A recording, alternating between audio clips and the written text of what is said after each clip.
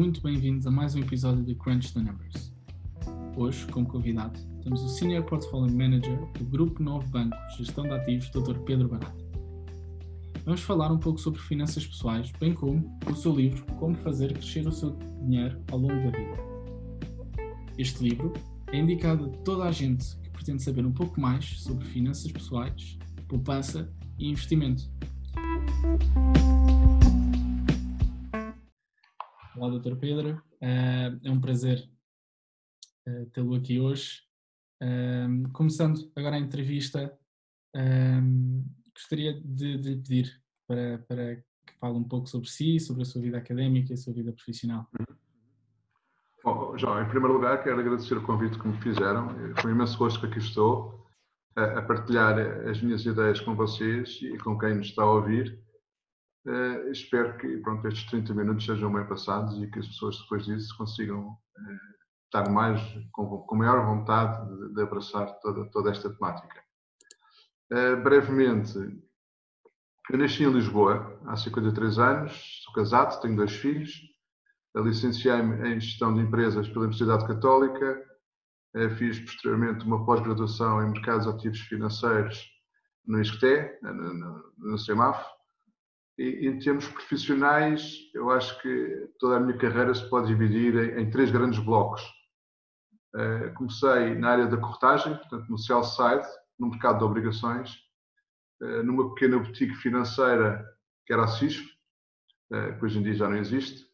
Era pequena de tamanho, mas era enorme de saber e experiência e foi muito importante para a minha carreira, porque realmente tive a sorte de trabalhar com pessoas tecnicamente fantásticas e humanamente também muito boas.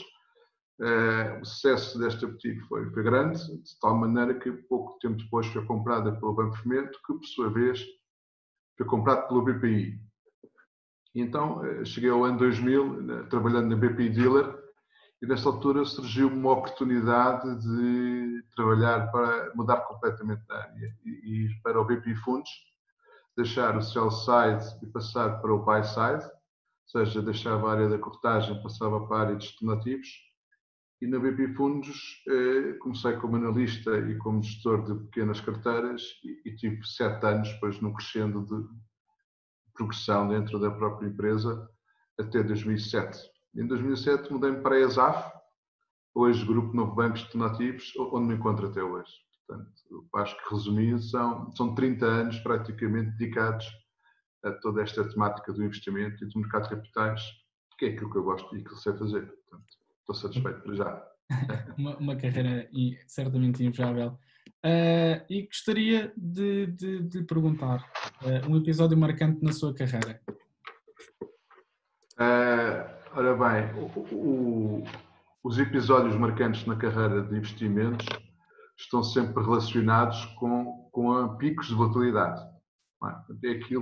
É o pico da volatilidade que faz com que aumente o stress, aumente a adrenalina. Portanto, quando se fala com alguém desta área, é natural que as pessoas tenham como referência alguns momentos marcantes. Eu, para dizer 1 ou 2 ou 3, lembro-me, claro, mais recentes, em 2001, a queda das Torres Gêmeas. Acho que o que aconteceu depois disso foi marcante para quem viveu. Principalmente aquilo aconteceu à hora do almoço, onde toda a gente está nas salas de mercado, portanto, toda a gente está a assistir aquilo, assistimos muitos de nós à situação em direto e o impacto que teve no mercado nos meses seguintes foi enorme. Portanto, claramente, essa é uma decisão marcante. Outra que posso referir é a falência da Lehman Brothers em 2008. Foi importantíssima para o mercado. E mais uma vez, passado esse momento, tivemos meia dúzia de meses, e talvez até um pouco mais, de bastante agonia no mercado, mas depois vieram a revelar, o mercado depois naturalmente recuperou. Pela positiva, acho que posso referir a euforia que nos debatemos no final do século XX, 1999, início do ano 2000, com a bolha das empresas tecnológicas, onde realmente chegou a uma altura em que já valia quase tudo.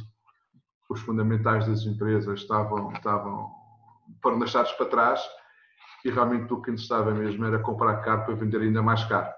Portanto, acho que são assim, 3 pontos marcantes. Há muitos outros, mais recentemente o Brexit, mas há muitos outros.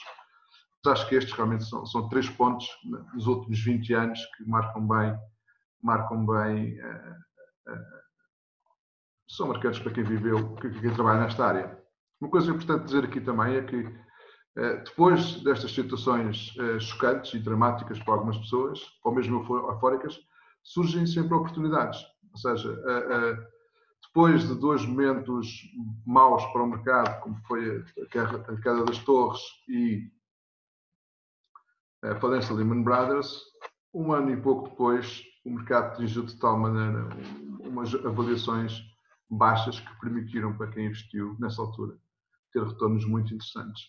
O contrário se passou também, quem investiu no pico da euforia teve alguns dissabores. Portanto, é importante passar aqui a mensagem de que a volatilidade extrema gera normalmente oportunidades ou de investimento ou de desinvestimento. Portanto, acho que para quem lida nesta área tem isso bem presente. Para quem pretende entrar nesta área é importante ter isso como referência. Claro que sim. Eu gostaria também de lhe perguntar, como Senior Portfolio Manager no Grupo Novo Banco, de gestão de ativos, consegue-me explicar qual é o seu dia-a-dia, o que é que um Senior Portfolio Manager faz exatamente? Ora bem, há uma coisa que é importante as pessoas perceberem, é que este negócio dos investimentos é um negócio que vive de informação. O nosso principal ativo é a informação que nós conseguimos ter sobre as empresas e sobre o mercado no qual estamos investidos. Portanto, o nosso principal objetivo é sempre recolher a melhor informação possível. É para isso que nós trabalhamos todos os dias. E é com base nisso que o nosso dia-a-dia é um bocadinho feito. Por exemplo, no meu caso, assim, em traços gerais, a primeira coisa que faço quando acordo é pegar no telemóvel e ver como é que fechou o mercado asiático, como é que se está a preparar a pré-abertura do mercado europeu. Porque a minha principal carteira é uma carteira que investe no mercado europeu. Portanto, é natural que eu tenha maior preparação neste mercado. Depois chego ao escritório e pronto, a primeira coisa que faço é olhar para a carteira e ver se há alguns títulos, algumas empresas que tenham oscilações fora do normal, que me levem a ter que tomar alguma decisão rapidamente, só comprar ou vender. Depois, claro, como nós vivemos de informação, somos inundados de e-mails com a informação. Portanto, nós temos que fazer uma triagem de toda a informação que recebemos. Nós temos centenas quando chego ao escritório, às 8 e pouco da manhã, tenho centenas de e-mails que me foram enviados nas últimas horas com a informação. Portanto, tenho que fazer uma triagem e para decidir aquelas que vou ler durante o dia. Ao mesmo tempo, preparamos uma reunião de equipa. Nós temos equipa de obrigações, equipa de ações, equipa de multimanager, analistas.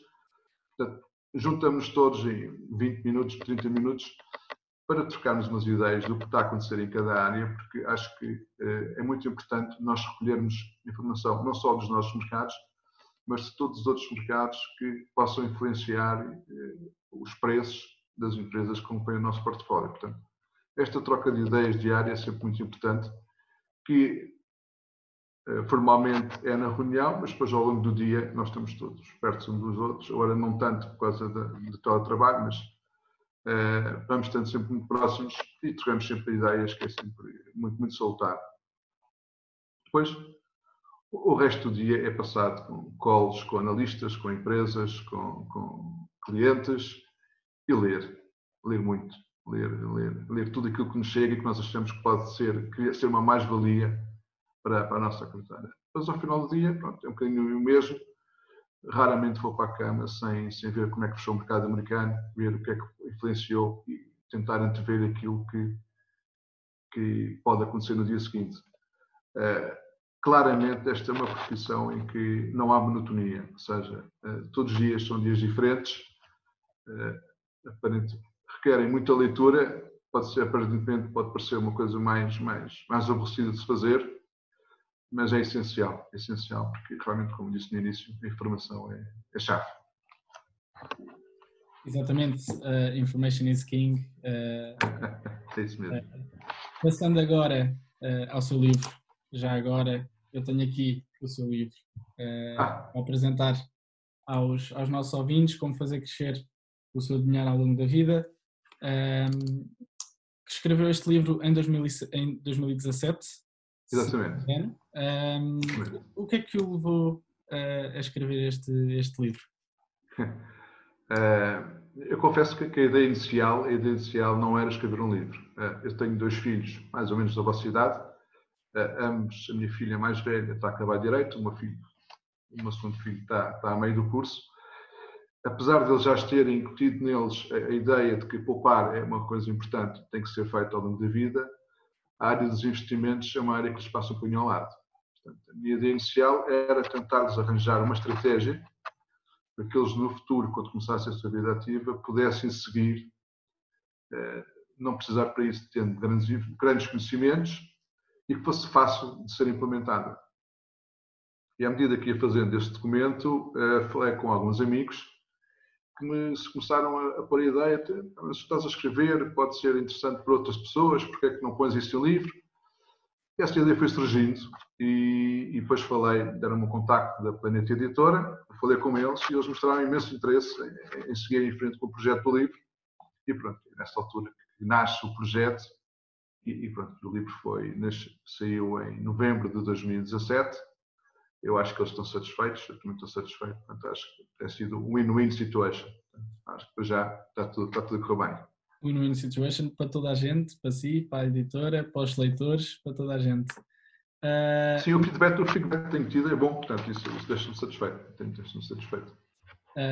Uma das razões que leva as pessoas a não investirem o seu dinheiro é um bocado o medo e a incerteza. Quais seriam os melhores instrumentos financeiros que eu aconselharia a um investidor iniciante e que percentagem do orçamento disponível deveria ser colocada em investimentos? São várias perguntas numa só. O medo. Eu acho que o medo é natural que as pessoas tenham medo, não é? As pessoas normalmente têm medo do desconhecido, daquilo que não conhecem. E infelizmente em Portugal o nível de literacia financeira ainda é muito baixo. E tradicionalmente os portugueses são muito aversos ao risco. Portanto, se juntarmos estes dois aspectos, a baixa literacia financeira com a grande aversão ao risco, é natural que as pessoas tenham medo em investir, porque o investimento requer sempre algum risco.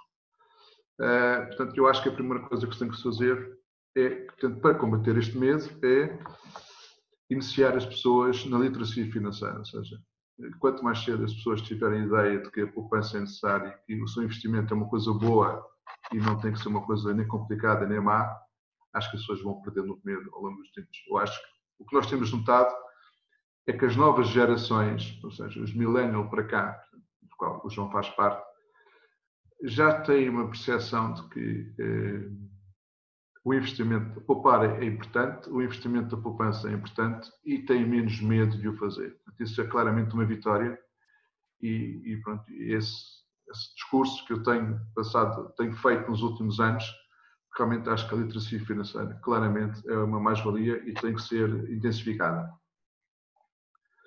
Para um investidor que comece agora e que tenha pouco dinheiro, eu acho que a minha primeira recomendação vai sempre que invista a sua poupança via fundos de investimento ou via PPRs.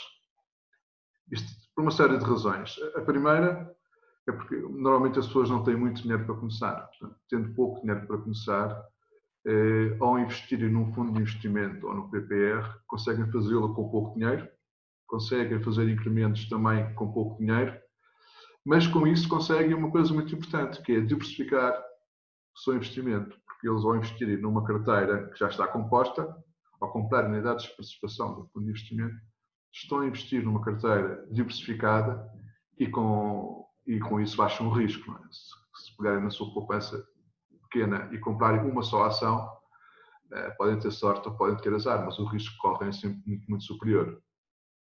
Portanto, acho que essa é a primeira grande vantagem. Outra vantagem é que estão a pôr o seu dinheiro numa gestão profissional, ou seja, a pessoa que está a gerir o dinheiro que faz parte desse fundo de investimento é um profissional, uma pessoa que só faz isto na sua vida profissional, que está 8, 10, 12 horas a olhar para o mercado e que é recompensado pelos resultados que está a ter. Ou seja, as pessoas têm vontade de fazer bem porque quanto melhor fizerem, melhor serão recompensados. Portanto, eu acho que um investidor pode estar mais ou menos descansado quando põe o seu dinheiro no fundo de investimento, porque sabe que o gestor que está a gerir o seu dinheiro está a fazê-lo de uma forma profissional e da melhor maneira que sabe. Mas, por exemplo, claramente, quando se investe no fundo de investimento, o particular tem acesso às melhores oportunidades que existem no mercado, porque há muitas oportunidades de investimento que são direcionadas para os investidores institucionais. Os particulares raramente têm acesso a muitas das oportunidades que surgem no mercado. Portanto, ao pôr o dinheiro no fundo de investimento ou no PPR, está também a ter acesso a esta oportunidade. Como digamos, está a entrar na Liga dos Campeões dos Investimentos, ou seja, as melhores oportunidades vão surgir para o gestor do seu fundo, que depois pode tomar a decisão de comprar ou não. Depois há uma última nota que eu gostava de deixar aqui, que é muito importante e está muito relacionado com o medo, como falou há pouco, que é, as pessoas têm que ter a ideia, têm que ter essa referência, que é, o dinheiro que põe num fundo de investimento é um património autónomo. Ou seja, o dinheiro é deles. Se há uma coisa a acontecer à sociedade gestora, as pessoas não perdem o seu dinheiro. O que acontece é que as entidades oficiais pegam nesse fundo de investimento, entregam a outra sociedade gestora para o continuar a gerir. Ou seja, as pessoas não correm o risco de, se a entidade gestora falir ou acontecer alguma coisa, de perder o seu dinheiro. Isso não acontece. E eu acho que muito do medo também está nessa ideia errada que as pessoas têm. Portanto, é importante esclarecer que o dinheiro investido ou em fundos de investimento ou em PPRs é um património autónomo do fundo e pertence aos participantes. E agora, que percentagem do rendimento é que é considerado? Sim, a última parte.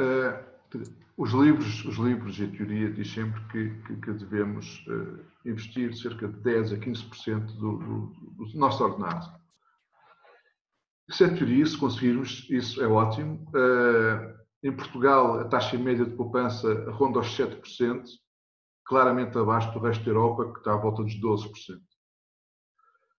Eu percebo que nesta altura de pandemia, nesta altura de dificuldades económicas, as pessoas não tenham possibilidade de o fazer e quando nós falamos de poupança, muitas vezes o que ouvimos as pessoas dizer é: tenho lá o dinheiro para isso, mal tenho dinheiro para mim, quanto mais para poupar. Eu acho que o que é importante aqui, as pessoas, principalmente nestas alturas menos boas, é criarem o hábito da poupança. Isso é que é a chave de tudo isto. Se as pessoas não podem poupar 10% do seu ordenado, poupem 5 euros, 10 euros, 20 euros, o que for. O que é importante aqui é criarem o hábito da poupança. Porque, se Deus quiser, a vida das pessoas há de melhorar e se hoje poupam 5, 10 ou 20 euros, um dia vão conseguir poupar 50 ou 100 ou mesmo mais. E tendo o hábito criado, acho que é muito mais fácil para continuar essa poupança. Portanto, mais importante neste momento do que criar uma percentagem fixa, claro que quem puder fazer, ótimo, claro, é criar o hábito da poupança. Eu acho que isso é que é a parte mais importante que as pessoas devem interiorizar. Muito obrigado. No livro escreve bastante sobre os juros compostos. Consegue-nos explicar melhor este conceito? Já Albert Einstein dizia, e como está escrito no seu livro, que os juros compostos são a oitava maravilha do mundo. A capitalização dos rendimentos é uma coisa fantástica e, como diz, e eu peguei nessa frase, quer dizer, reza a lenda, confesso que não tenho exatamente a certeza absoluta que essa frase foi dita pela primeira vez pelo Einstein, mas realmente ele diz que a capitalização dos rendimentos é a oitava maravilha do mundo. E, na realidade, a capitalização dos rendimentos pode beneficiar imenso a sua poupança. E porquê? O que é que consiste esta capitalização dos rendimentos? Basicamente é uma coisa muito simples, que é nós capitalizarmos e reinvestirmos todos os rendimentos que vamos obtendo ao longo do ano. E quanto mais tempo tivermos para poupar, para atingir o nosso objetivo, isto normalmente, a capitalização dos rendimentos é muito falada quando falamos na poupança para a reforma, porque são períodos de tempo muito longos e que permitem com que esta capitalização dos rendimentos vá fazendo um efeito desejado. E esta consiste basicamente numa coisa muito simples, que é reinvestir os rendimentos que vamos tendo. Por exemplo, se estamos investidos em obrigações, reinvestir os juros que recebemos, ou se temos depósitos, os juros que recebemos, reinvestir novamente. Se estamos em ações, reinvestir os dividendos e reinvestir as mais-valias que, entanto, possamos ter feito. E este reinvestimento contínuo, que vai, com o passar dos anos, permitir e ajudá-lo a alcançar o objetivo final, que é, no caso da reforma, é que a nossa vida financeira se prolongue de uma forma que nós desejamos quando deixarmos a vida ativa. Não é? Então, quanto mais tempo tivermos para conseguirmos capitalizar a nossa poupança, melhor será o impacto que esta capitalização dos rendimentos terá na nossa poupança. Portanto, eu acho que é uma coisa chave para quem se preocupa com o seu futuro financeiro.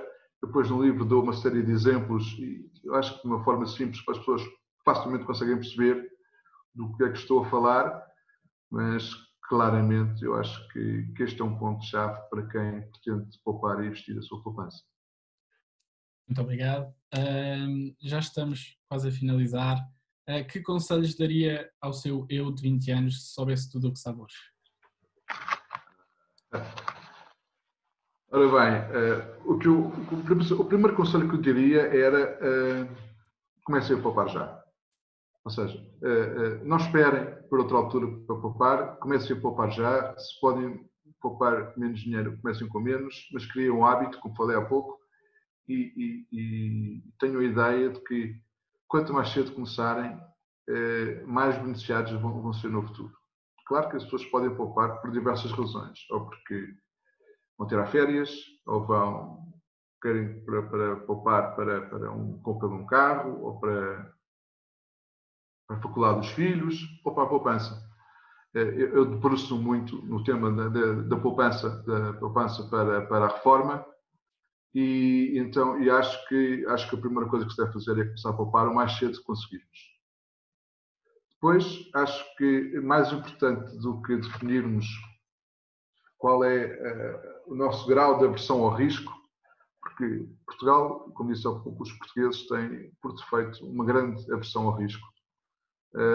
Acho que por isso devem deixar um bocadinho este perfil pré-definido do risco um pouco de lado e investirem segundo o seu ciclo de vida. Com isto quer dizer o quê? Quer dizer que as pessoas, quando são mais novas, devem arriscar um pouco mais e depois ir adaptando o seu grau de risco no seu portfólio de investimento à medida que vão envelhecendo até à sua reforma. Portanto, eu acho que adaptar e investir segundo o ciclo de vida acho que é primordial para quem quer chegar a bom porto no final. Depois, o outro conselho é capitalizar os rendimentos. Então, acho que a conjugação entre investir segundo o ciclo de vida e a capitalização dos rendimentos, a conjugação destes dois fatores pode trazer muito bons resultados para quem investe. Pronto, e por último, a minha última recomendação é leiam o livro.